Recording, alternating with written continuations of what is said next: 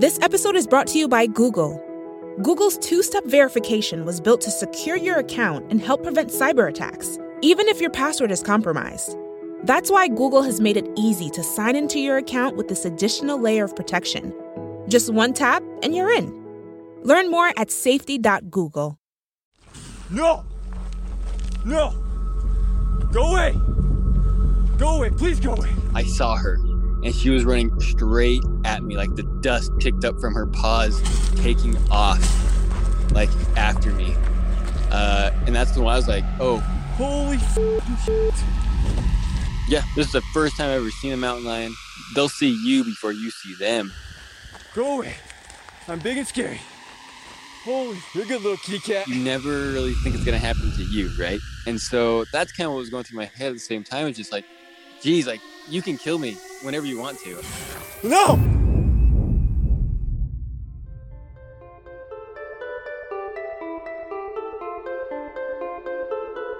Hi, I'm Jan Renner, founder of Roaring Earth. And I'm science journalist Kate Morgan.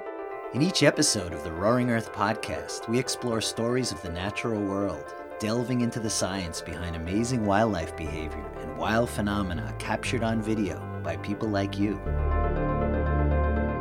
In the fall of 2020, Kyle Burgess was out running on a wooded trail near his home in Utah. In the middle of the trail, he saw what he thought were a couple of bobcat cubs. He pulled his phone out to take a photo, and that's when he realized they weren't bobcats at all. They were baby mountain lions. Their angry mama chased Kyle for 6 minutes that felt like an eternity. He kept his video running the whole time, alternating between yelling at the roughly 7-foot-long, 100-pound cat to go away and calmly telling her he didn't want to die. I don't feel like dying today. Kyle's video went incredibly viral. He was interviewed on Good Morning America and by Anderson Cooper on CNN, and everyone from the New York Times to our team at Roaring Earth picked up the amazing story. All of America was transfixed by what happened to Kyle, and not necessarily because it was a 1 in a million occurrence, but because it could have happened to any of us. Encounters between mountain lions and humans are on the rise, and so are mountain lion populations. We asked Kate to explore the story of America's big cat and help us all get ready for life in lion country.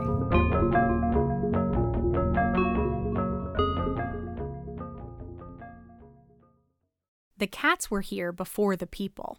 Some 20,000 years ago, before humans crossed the land bridge from Asia to North America, the continent was teeming with big cats. There were smilodons, massive saber-toothed tigers, 500-pound American lions that preyed on woolly mammoths, American cheetahs that chased down pronghorn on the western plains, and mountain lions. At the end of the Pleistocene, just as the human population was spreading, most of those big cats went extinct, along with almost all the other megafauna of North and South America. But somehow their equally ancient cousin survived. The mountain lion's territory stretched from Canada to Argentina, from the Pacific to the Atlantic. Everywhere was lion country, and the cats thrived. The mountain lion is a solitary ambush predator that stands 3 feet or so tall at the shoulder and often more than 6 feet from nose to tail. A big male can weigh more than 200 pounds. They're successful generalist hunters, eating everything from insects to huge ungulates like bison. It's a silent stalker. A common refrain says that by the time you see a mountain lion, it's already way too late. And its reclusive nature has earned it the nickname ghost cat. But it has other names, too. As European settlers spread to different regions, they adopted their own names for America's big cat. Pumas in South America, they're also a cougar, a catamount, a Florida panther. They're all the same species. Now, with the advent of DNA technology, researchers have been able to drill down to about 6 subspecies, but we're all talking about what we know up here as a mountain lion. Jim Williams is a wildlife biologist in Whitefish, Montana. For 30 years, he's worked on conservation issues in and around rural communities. Throughout it all, my specialty really has been mountain lion work and other large carnivores. In 2018, Jim wrote a book called Path of the Puma. Published by Patagonia, it details the plight of the cats in the 19th and 20th centuries as government-sponsored bounty hunting programs nearly wiped them out. 100 years ago, it was pretty much a manifest destiny, colonization of the West by, for the most part, white visitors and strangers to the Western United States. And yeah, everything, all wildlife almost, was reduced and some species were eliminated. But in the 1970s, hunting slowed, and mountain lions were given protected status in many states. By 1971, mountain lions were becoming game animals, legally classified game animals in most Western states. And that brought the game wardens with them. So all of a sudden, you cannot take that animal outside of a certain date and without a license. That's a huge regulatory benefit to any species because now you got the force of the law. It was the opportunity they needed. Steadily and quietly, over the next 50 years, they began staging one of the most remarkable comebacks in the history of conservation. All the cats needed was a little bit of protection. They started to increase in almost every single Western state in Canada. Because they're so cryptic in nature, we don't see them. They're active at night, at dawn, at dusk, for the most part. We don't know they're there. And I think through time, because humans typically do not see them, they have flourished. And that doesn't say too much about us, but I believe it's true. Elsewhere, big cats are in big trouble. There are fewer than 20,000 lions in all of Africa, and as few as 15,000 wild jaguars in the world. The global tiger population has dipped below 4,000, and yet the mountain lions of North America are repopulating the continent. Estimates put the population around 40,000 and climbing. They are still here despite everything humans have thrown at wild places and wild things over millennia. They are still here from the southern tip of South America all the way to northern British Columbia.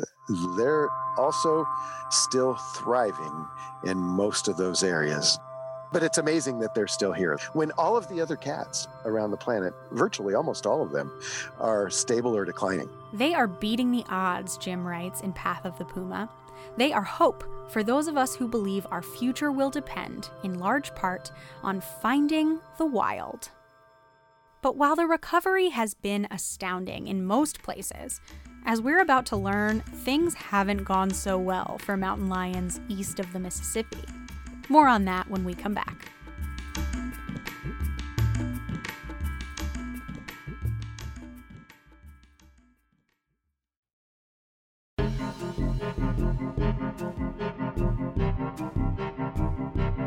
Before the break, we learned about the incredible comeback of the mountain lion, a species that survived an ancient extinction and outlasted a century of bounty hunting. But lion country once stretched from coast to coast, and today, that's not the case. Back to Kate's report.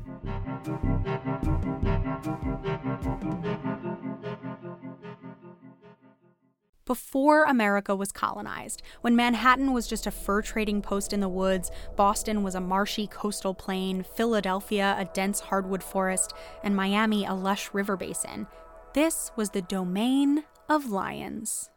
Their historic range was from about Maine down to Florida. All these states had bounty programs in place in the 19th century. Chris Spatz is an advisor and a former president of the Cougar Rewilding Foundation. He lives in New York State, where, he explains, an exploding population of people pushed the predators out. It happened all along the East Coast. We wiped out their prey base, which is primarily white-tailed deer. So market hunting, got rid of the deer, got rid of the mountain lions. There was nothing for them to eat. So they were wiped out basically to the Rocky Mountains. At the same time, hundreds of thousands of acres of eastern forest was leveled for farms and settlements, drastically shrinking the mountain lion habitat.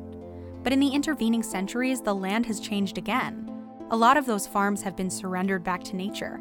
Places that were once clear-cut have been reforested. But restoring the flora is only half the battle. If you want the complete ecosystem back, you need the fauna too. All of it. These big, huge deciduous forests that have recovered over the last 100 years, so you have this gigantic, gorgeous deciduous forest on the East Coast now. It has stopped regenerating essentially because overpopulation of deer has stopped the recovery of seedlings and saplings. but control the deer by reintroducing their natural predator, and things come back into balance. What we know from research in places like Yellowstone and Zion and Yosemite, when you bring back a top predator, they begin to affect the way prey species like elk and deer browse. They change the way that the elk and the deer browse. So they have to start looking over their shoulder, keeping an eye out for these predators. They keep moving. So that releases these seedlings and saplings to start regrowing. So that is the primary reason why we need to bring them back to the East Coast. Yep, you heard that correctly. The primary aim of the Cougar Rewilding Foundation is to bring back mountain lions to the East Coast. When we realized there weren't any breeding populations of mountain lions on the East Coast outside of Florida, we shifted our focus to rewilding, to advocating for them recolonizing on their own, or for even bringing them back physically, reintroducing them to the right places like the Adirondacks and, say, southern Georgia or Great Smoky Mountain National Park. The movement got a boost in early 2018. For years, the eastern mountain lion was on the endangered species list, but that January, it was officially declared extinct. Maybe that doesn't sound like a good thing, but it could be a big help. Reintroducing endangered species is a complicated prospect, tangled up in federal wildlife laws. But reintroducing an extinct one is a lot simpler. It's really just up to each state to give the green light. That doesn't mean the path to recovery is smooth. As you might imagine, local and state governments aren't super quick to accept the idea of bringing back a predator that could, on occasion, pose a danger to people and their pets, especially on the East Coast, where dense human populations would leave not a lot of buffer between our territory and the lions. But Chris still thinks it could work. And it is one of the arguments that we do here. California, where you have 40 million people and about 5,000 cats, which is almost identical to the area and the human population of Maine, New Hampshire, Vermont, New York, Pennsylvania, and West Virginia combined. We have almost, I think, a third more forest cover than California does. So if they can make it in California, they can certainly make it here. But even if they're not put back, many experts believe that, given enough time, mountain lions could recolonize the East on their own. The territories of individual cats often encompass hundreds of miles, and males can roam even further. A few years ago, a young male who was born in the Black Hills of South Dakota journeyed more than 2,000 miles before he met his end, struck by an SUV just outside Milford, Connecticut. But Chris says even if an eastern population did eventually reestablish itself, it could take decades for the first lions to get there. They've even recolonized into the prairie states. You've got them in the Black Hills in South Dakota. There's a couple of small populations in Nebraska. That's as far east as they've recolonized. And that's across some of the most unpopulated areas in the lower 48. So it took them 25 years to move 150 miles. But they are moving. And it's likely we'll start hearing more reports of lions spotted in Appalachia, the Adirondacks, and other coastal areas. At first, they'll be lone males. Females don't range as far, so it could take many generations for a breeding population to reach the East Coast. But given enough time and enough tenacity on the part of the cats, it could certainly happen. Jim Williams says it could already be happening, at least on a small scale. Plus, these are creatures that move in the shadows. They could be closer than we think. By the time we get a radio on any species and we document it and we write a report or a publication, by the time we figure it out, it's already been happening typically.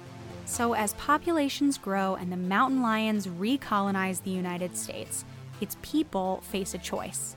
Can we learn to live in lion country? We'll talk about it after this.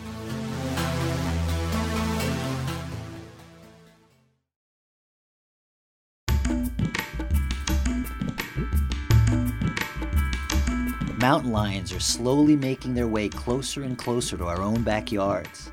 In many ways, that's a good thing. They're restoring ecosystems and even potentially returning to habitats where they were once totally extinct. But as Kate explains, the comeback of America's big cat will only really last if America's people can get used to the idea.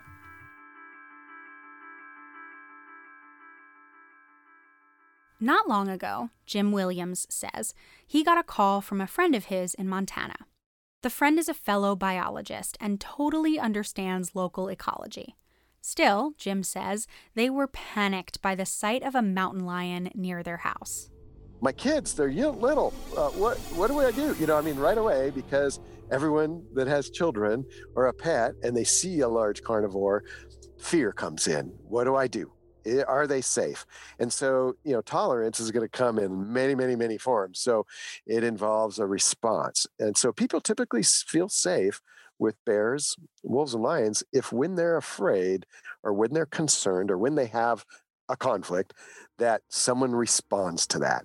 And that's where these specialists come in. Jim is what's called a conflict biologist. In addition to simply studying mountain lions, he specializes in figuring out how to keep them out of trouble with people. It means developing methods for routing them away from populated areas and discouraging them from preying on livestock. Conflict resolution is step one in developing tolerance, the number one thing the lions need to survive. The second step to tolerance building is education, and not in the form of rigorous academic papers. Hello, my name is John Griffith. I go by Griff, and I'm a natural and cultural resource interpreter in Northern California. Griff considers himself a scientific translator. He also says he's in the business of edutainment. I don't know if people have noticed, but a lot of times scientists, when they speak, they're kind of speaking to their own group, even if they're on the news or if they're on TV, speaking to a large group of people and everybody's kind of lost. So I'm there to fill in the blanks. I'm kind of like the person you see speaking, doing some sign language on the side. I'm kind of like that for scientists. Griff spends all his time helping people understand the natural world around them. He's got a day job for California State Parks, leading talks and tours and programs. He writes fiction aimed at teaching young adults about endangered species. He makes videos and content for his nearly 20,000 social media followers, and he hosts Animal Planet's online show, Wild Jobs. I see everybody as a wildlife manager because everything we do affects wildlife. It's not just the people that have the title, it's everyone. Griff's got a soft spot for predators, especially mountain lions, because he's seen firsthand what can happen when humans react to them with fear. Shoot, shovel, and shut up is a saying among rural folks. If you have, depredation, some of your livestock or hobby animals are being killed by wolves or coyotes or mountain lions, that you don't report it. You just shoot them and you dig a hole and you throw them in there and you don't tell anybody. Shoot, shovel, and shut up. All my life, growing up, I've been trying to help people empathize with wildlife and to understand them. And so once they can empathize and understand wildlife, they're more likely to take compassionate action, or at least do no harm. Griff's not suggesting those protecting their livestock are bad people. He just thinks the path to change begins with understanding that the ranchers and farmers are a part of the ecosystem around them. And what he wants people to understand about the mountain lion is that it belongs. It shapes and balances the ecosystem and its trophic cascades, the direct and indirect impacts all species have on one another. If you love wild places, you have to love the lion. And so it's a great thing for interpreters to talk about predator ecology because you automatically have their attention. If I went out and said, hey, everybody, sit down, I'm going to tell you about banana slugs. People would be like, oh, great, thank you. But if I was like, there's mountain lions in this park, they'd be like, what? Shh, everybody be quiet. What did you say? Mountain lions? And so now I have their attention. But instead of doing what culture has done so much in the past and make them bigger and scarier and terrible than they would ever be in reality, I want to turn them into something that you can relate to. And once I tell you the story of the mountain lion and have you relate to it, I want you to see that by managing for the mountain lion, we are managing for the leaf miner insects and the banana slug and the raccoon and the opossum and the salmon, because they're all under that trophic umbrella. And the future of the mountain lion affects us all. Almost every American lives in a place that was once mountain lion territory and could be again, if it isn't already. That means the education and the conversation has to include all of us. Conservation kind of has this, and a lot of people are going to be mad at me for saying this, but like this history of exclusivity. And we do not have time for that bullshit. Everybody has to come together. Everyone has to learn about mountain lions, trophic levels, corridors, overpasses. Everybody needs to be on board. It can't be a cool club. That's why, more important than ever, like, conservation cannot be an exclusive hobby of the rich. It can't be an exclusive hobby of one ethnic group, of one class, of one religion, of just educated people. It can't be just a group of biologists that know all this information. That doesn't help the mountain lion. But the culture of conservation is changing, as surely as mountain lions are reclaiming their ancestral home. We are learning to live with lions, to love and protect them, and respect that this planet is a place we share. Even Kyle Burgess, Go get as your terrified babies. as he was to I'm encounter not a going mountain back down, lion on his promise. run, is quick to acknowledge that he was in her house. She was just doing her job by running him off. Griff says this new way of thinking is a remarkable shift. We're not that far removed from a time when fear and inconvenience drove people to kill everything perceived as a threat. Now, we're beginning to understand that the real threat is a landscape where we find ourselves all alone. And we don't want to go there. We want the lions. When the colonists came to the Western United States, one of the first things they did was poison and kill everything.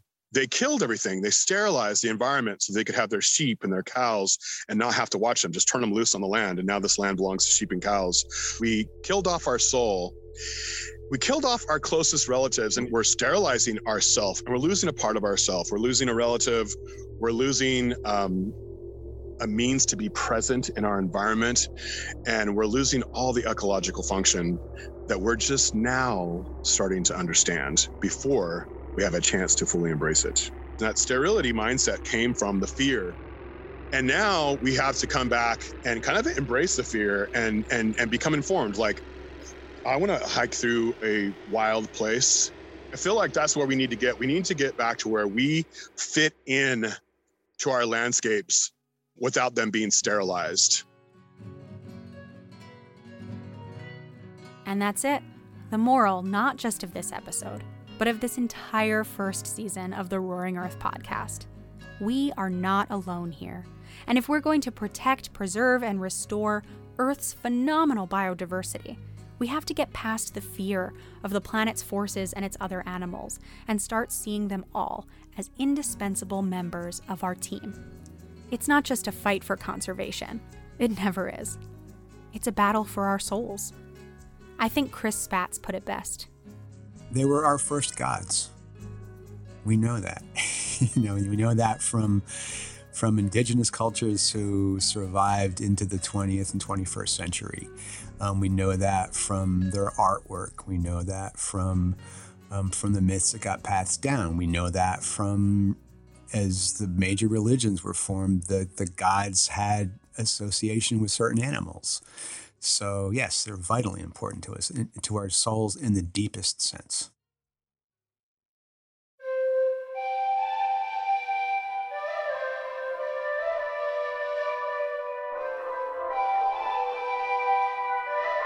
That'll do it for our first season, and what a note to end on.